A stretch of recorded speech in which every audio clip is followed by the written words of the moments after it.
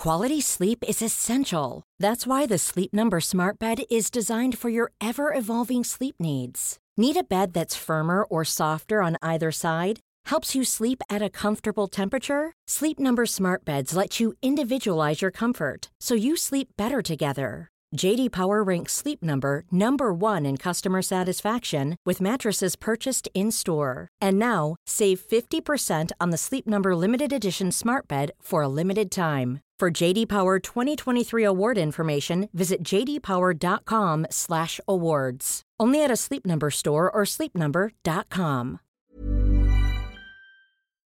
Welcome to History Hack. If you didn't know by now, we are the revolution.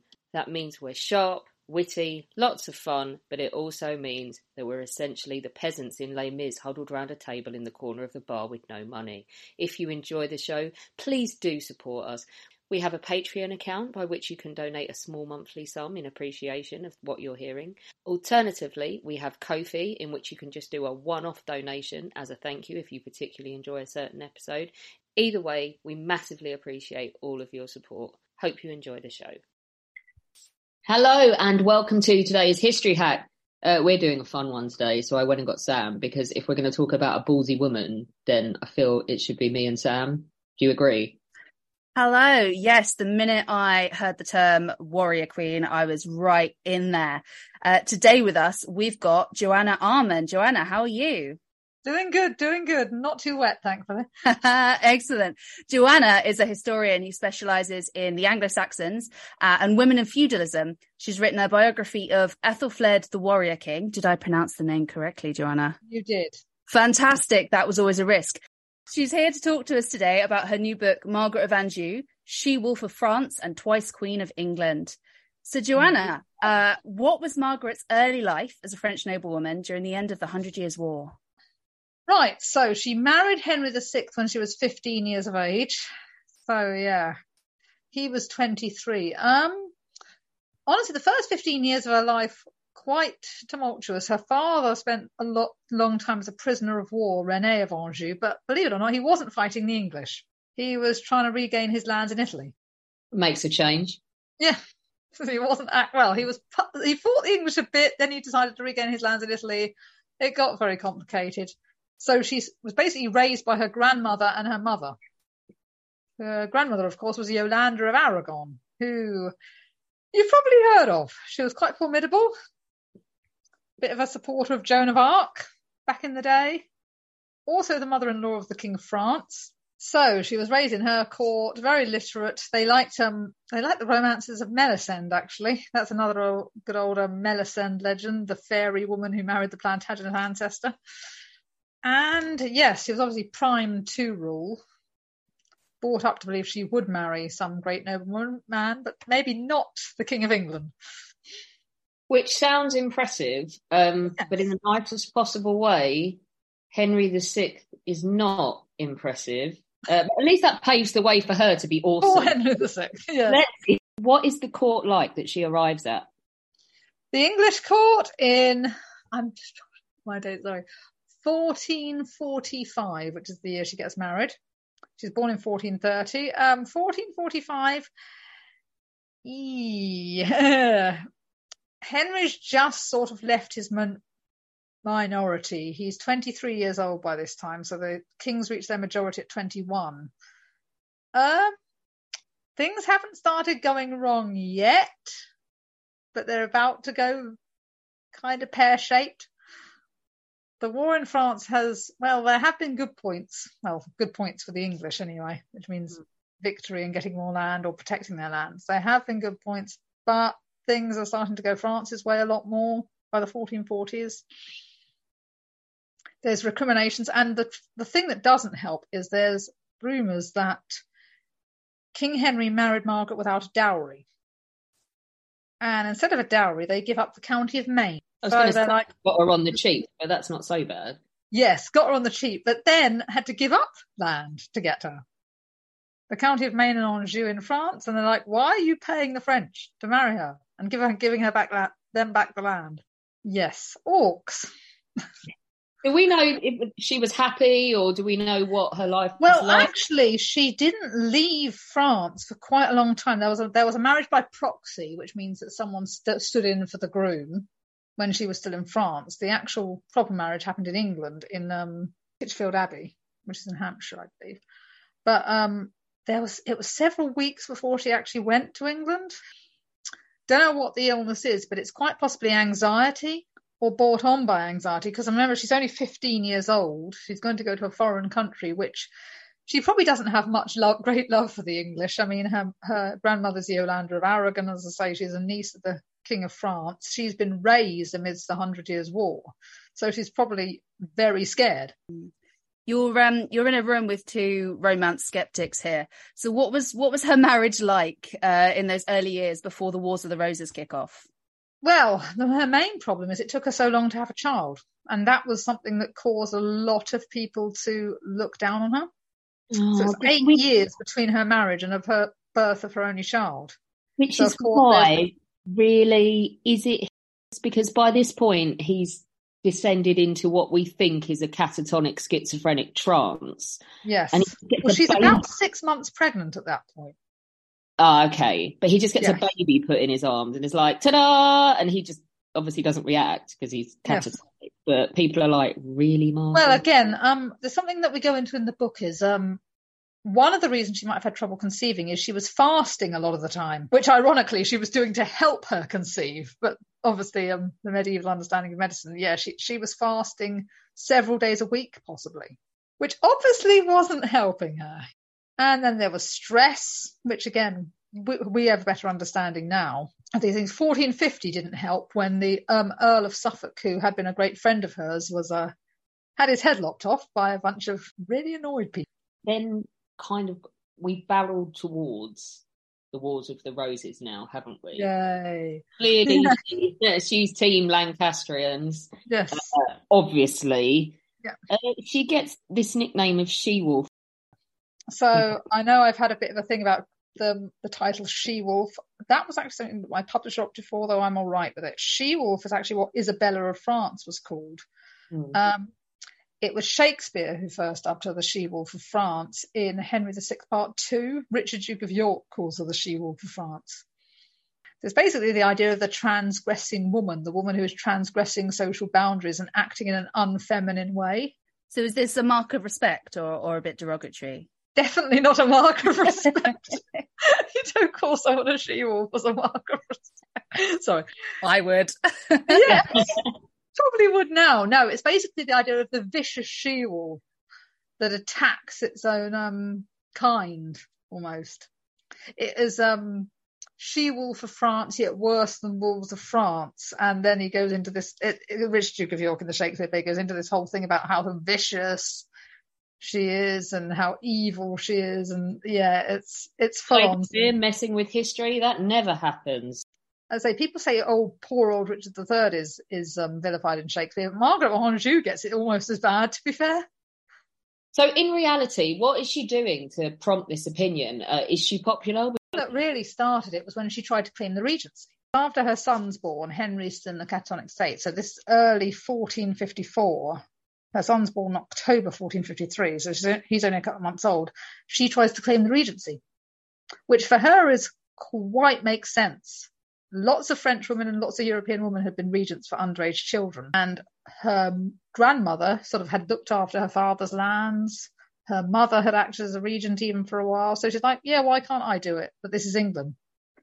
We don't do female regents. So they're like, everyone's panicking at this point. It's like,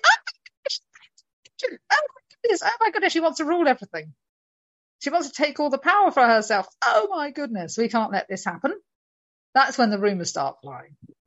There's a Paston letter. I think it's one of the Paston letters where it says she seeks the rule of the whole realm, to make the laws and everything for herself, which, that's a bit of an exaggeration. She doesn't really want to make all the laws. So all of this, it puts Margaret and her son in the centre of political intrigue, doesn't it? By those both trying to save Lancastrian rule and those trying to replace them. Could you talk a bit about that?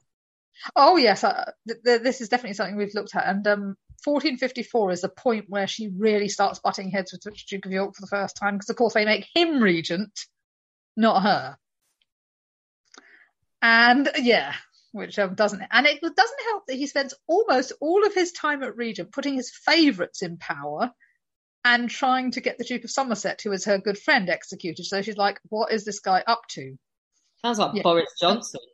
Yes, at this point she's quite worried. So not only has she been denied Regent, she's having a go at her friends, and I think it's a bit legally complicated, but there's a law that's being changed about it. It's called resumption. It's about certain grants and privileges the royal family is being given, certain money.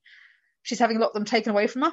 So she thinks that the Duke is keeping her poor. She believes that he's possibly going to perhaps make a bid for the throne, possibly out to get her, certainly out to get the people that she likes. So I think it's this point forward, really, she started to consider him a threat. Like a good 15th century woman, she knows her place and backs right down, doesn't she?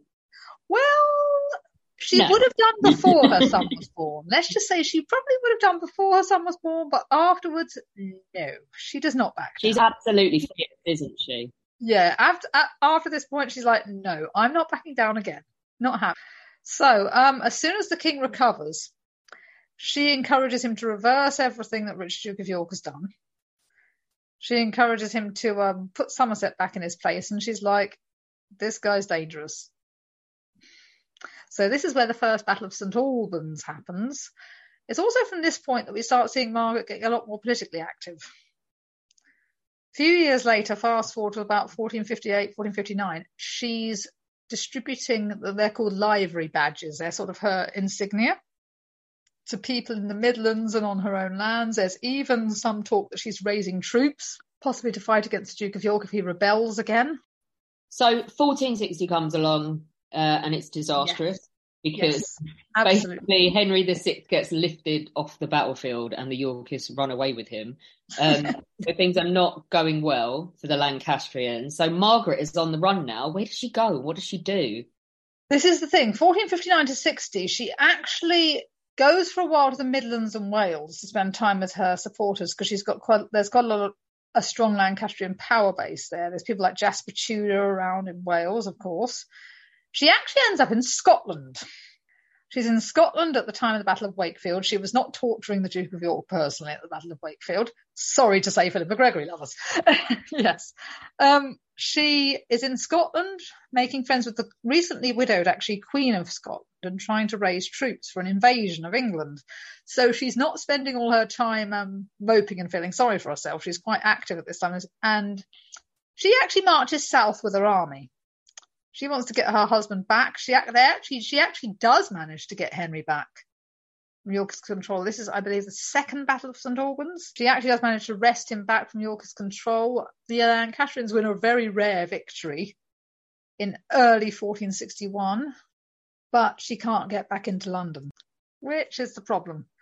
By this point, there's a load of fear-mongering about the evil Queen is coming with all her barbaric Scots, and she's going to completely ravish London and burn everything, and it's going to be a complete disaster. So she's basically trying to finagle her way into London, trying to negotiate her way into London, when Edward IV comes along and gets himself crowned king. Evil Queen ravishing London already sounds like I might have a new historical hero. Yes, I wasn't actually going to do it, you understand. It's just that she was French and had Scots in her army, so they're like, oh, my two favourite nationalities. You've already touched upon this, but let's get a myth crushed. We love a good myth crushing here. Did she stab the Duke of York at the Battle of Wakefield? No, she was in Scotland. Boo, nobody wants your logic, Joanna. We like that. Yeah, as I said, no, she was in Scotland. She couldn't have done it. She wasn't even there. Can we at least say she would have if she'd had the opportunity? Probably. Probably. To be fair, yeah, she probably would have done, but she didn't. Not to say that she wasn't happy about it. She, what I love about her is she absolutely just refuses to lie down, ever. At this point, Edward IV has become king. So at this point, Margaret's in exile again. One size fits all seems like a good idea for clothes until you try them on. Same goes for healthcare. That's why United Healthcare offers flexible, budget-friendly coverage for medical, vision, dental, and more. Learn more at uh1.com. There's never been a faster or easier way to start your weight loss journey than with PlushCare. PlushCare accepts most insurance plans and gives you online access to board-certified physicians who can prescribe FDA-approved weight loss medications like Wegovy and Zepbound for those who qualify. Take charge of your health and speak with a board-certified physician about a weight loss plan that's right for you. Get started today at plushcare.com/weight loss. That's plushcare.com/weight loss. plushcare.com/weight loss. Yes. Still a few things to lay down, though. Houghton, which is a really big one where Edward IV establishes his rule, and possibly the single bloodiest battle in English history ever fought. Possibly, I think there's something like 20,000 casualties, as some people estimate. Yeah, after this point, she's in exile again in England. Again, going from place to place to place. Mostly the north, mostly Wales. But again, she's not staying quiet. There's evidence from letters at this point. She's writing to some of her friends in France. She's trying to get support in France. Again, to launch another invasion. She's handling almost everything. Does Henry go back into another trance? There may be one. It's hard to say after 1461 what his mental state is, really. I think we can say not good. It's probably not great, yeah. Yeah. So she's the centre of things right now, although there are still people willing to support him. So mostly in the Lancastrian heartlands, as they call them, with Wales and the north and Scotland. I mean, there's several places, several castles in England and Wales that hold out for a few years against the Yorkists. There's Olney. I can't remember that one on the Welsh borders. There's one in Wales that holds out, I think, until 1468, near enough, before it's finally taken. And there's parts of Northumberland don't fully capitulate. So they stay in some of these places. It's not until 1463, I believe, that she finally returns to France with her son. And even there, she's not quiet. She spends the next few years, again, trying to trump up support for her cause. She's living in exile, though, by this point, in the court of the French king, which is Louis by this time. It's not Charles VII anymore. It's Louis is it the 14th or the 12th? I get my Louis confused. So, Joanna, Margaret isn't the only interesting woman going on in this household at the moment, is there? She's got a really interesting lady in waiting. Can you tell us about her? She has indeed. I mean, the picture that's on my front cover, there's Margaret is the one in the black hood, but behind her there's another woman, Catherine Vow. This is one of her ladies in waiting. She's an English woman. She's married to a Lancastrian knight, and she stays with Margaret for pretty much her entire life. She goes to France with her. She's really, really, she's just a devoted friend and lady in waiting. Oh my goodness, they must have been so close. There's not a huge amount on her. She didn't do a great deal, but she just sticks with Margaret through thick and thin. She loses her own husband in the Wars of the Roses, but she still sticks with Margaret through thick and thin. Maybe because, like, where else would she go if she's lost Exactly. It's like, where else would she go? And, tend to think maybe ladies in waiting did form quite close bonds of friendship with the women that they served. They probably were best buddies in real life. In real life. This isn't a novel. But, they probably were very close friends. I think, her husband had been one of the household knights, or at least very close in Henry's household. So that was obviously how households got to know each other. She would probably have been appointed to Margaret's household at the time of her marriage or shortly afterwards. Probably the only one who did stay with her. So 1470, there's a final roll of the dice with Henry becoming king once again. How does that go? Yes. I think, honestly, Margaret I wouldn't say she was unhappy about Henry becoming king again, but she never trusted the Earl of Warwick from the outset. She was probably very wise not to trust the Earl of Warwick from the outset. So he's come to France to make all these negotiations with the King of France because he wants to restore Henry to the throne. She actually refuses to even come until she's got certain promises from him. She won't even appear. She won't even be in the same room as him until she's extracted certain promises from him. She is involved in the negotiations, but in all honesty, the King of France has got more to do with it, and he's also using things for his own purposes. So he'll help the Earl of Warwick, give in an army, help him put Henry back on the throne. But the Earl of Warwick has got to do something for him. He's got to attack the Burgundians. Yeah, this support doesn't come free. She's not too happy about it because, of course, her priority is getting her husband back on the throne, restoring the throne, not so much helping dear old cousin Louis again in his battle against the Burgundians. Of course, they do come to an arrangement in the end. His daughter is betrothed to her son, but it's months before she sails to England. Part of it's bad weather, part of it's political fandangling. It's not necessarily because she doesn't want to, it's because she literally doesn't want to return until he's actually been placed back on the throne. It's not going to be, it's a vague possibility. No, she's not coming back until he's actually back there and until certain conditions are met. There's also a thing that King Louis wouldn't allow her to sail until the Earl of Warwick had attacked his Burgundian enemies. That's probably a safe bet for him as far as he's concerned, right? Yes. It's like, you hold up your side of the bargain first. How much of their marriage does they actually spend together? For the first few years, quite a long time. So from 1445 to 1460, they are together for most of the time. There's a period in the late 1450s where she's on her own estates. I mean, to be honest with you, in the correspondence that does survive, and there's not a lot of correspondence, they speak quite fondly of each other. There's even something when she's on the run in 1460 that Henry has a special token he will send her when he wants her to come return, so that the Yorkists can't trick her into coming under false pretenses and arrest her or harm her, anything like that. So they've clearly got these personal messages going on. In terms of romance, you don't know, but there's no reason to suggest that they didn't like each other, at least. And yeah, I'm not the one for Edward wasn't Henry's son. I think he probably was. I don't think she would have been stupid enough to pass off someone else's child as Henry's son, to be honest with you. Though, of course, there were the rumours, but rumours are always... But most of them are spread by the Yorkists, so that kind of tells you everything you need to know. So how is Margaret remembered, and is it justifiable, the impression we have of her? Well, as they always say, history is written by the winners, and in that case, the winners were the Yorkists. So she was remembered for a lot of time as the evil, wicked queen who was trying to put a bastard child on the throne. There were even ridiculous stories in 1460 that she was planning to murder Henry and marry the Earl of Somerset. That these even got on their way to France. So yeah, she's often remembered as the evil queen who was vicious and immoral and everything a queen should not be. Is it justified? Probably not. In exceptional circumstances, she defended herself. Was she vicious? I think she wasn't doing anything worse than the men were doing. She just kind of thought that she should fight in the same way that they were fighting. Fight back in equal terms.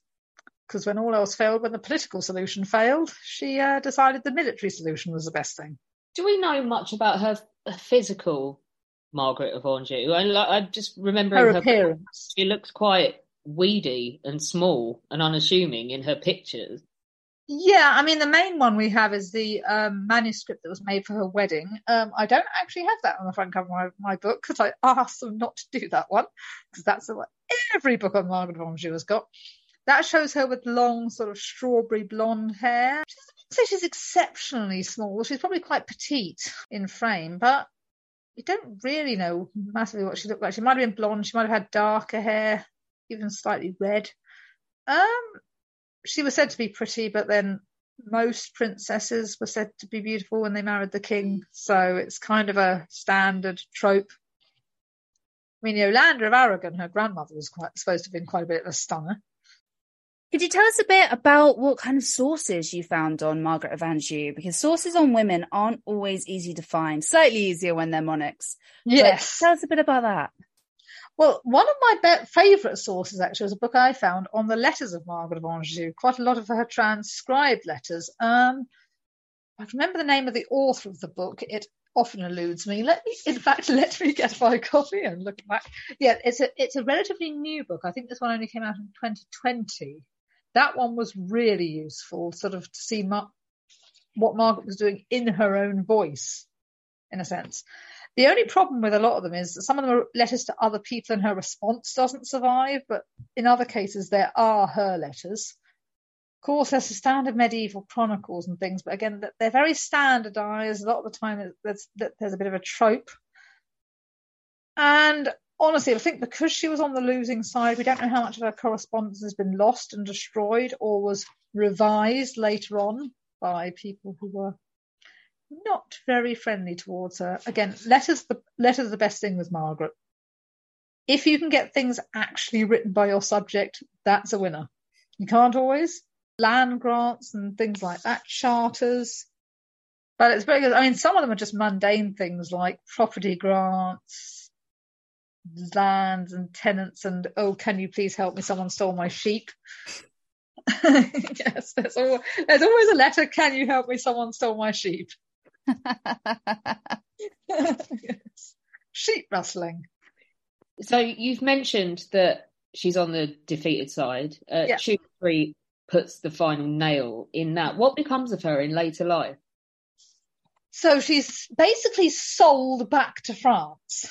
About 5 years after Tewkesbury, she's actually sold back to France because Edward IV needs money. They say ransom, but yeah, she was sold back to Louis, her cousin, because Edward IV was strapped for cash, as he always was. She goes back to live on a lot of her father's lands because her father, René of Anjou, doesn't die until something like 1480. He lives many years. He lives into his 80s. But sadly, yes, she's got to live off his charity for a long time because she's got nothing left. She dies actually in one of his castles in 1482. This time she's barely into her 50s, about 52 years of age. In England, she spent some time living with some of her friends, including Alice Chaucer, but she's just kind of passed from pillar to post, living at the mercy and charity of other people. It's quite sad, really, the last 10 years of her life. Just before she died, the King of France helped himself to some of her dogs. Just to rub her face in it. Yeah. Oh, yeah, I want them. I also understand that in the French Revolution that they some revolutionaries scattered her bones. They ransacked the cathedral and scattered her remains. How rude. Yeah, I know it is rude. To be honest with you, they did that to quite a lot of people. I think John Duke of Bedford's tomb was similarly treated. So it wasn't necessarily anything personal against her. It was just royalty. We don't like royalty. And of course, she has to live the last decade of her life having lost her son as well, because the one son dies at Tewkesbury. So she has lost everything by this point. I mean, they say that that's the thing that breaks her in the end. For all these years of having this excellent resolve of never to lay down and roll over, as you said, at that point she just hasn't got anything left. Had she had other children, it would have been different, obviously. And you never know, if her son had been properly married to Anne Neville and had had a child of his own, it might have been different. Wonderful. So thank you, Joanna. She certainly is a formidable woman. I like the idea of she-wolf being an accolade, so she's my she-wolf. Yeah, to be fair. Might have taken it as a compliment. Who knows? I hope she would have. Remind everybody what the book is called. It is called She-Wolf of France, twice Queen of England. Brilliant. And that is available as of the middle of April from Amberley, and we will put it in the History Hack bookshop as well. Brilliant. Thank you very much. That's all right. And I think it was high time for a new Margaret biography, so that's why I wrote that. Our incredible guests give us 45 minutes of their time to join us and talk about their work or their new book. This is just a small taster. As a result, we have launched our very own bookshop on bookshop.org, where you can find our guests' latest books, you can support them, and you can support us on History Hack. 10% of every sale via our bookshop supports the podcast and allows us to keep going and bring you more top-of-the-line guests. You can find our bookshop at bookshop.org/shop/historyhack or search for us in the shop section. Thank you so much for your continued support. We really appreciate our listeners and supporters. So make sure you get down to the bookshop and grab yourselves a new book.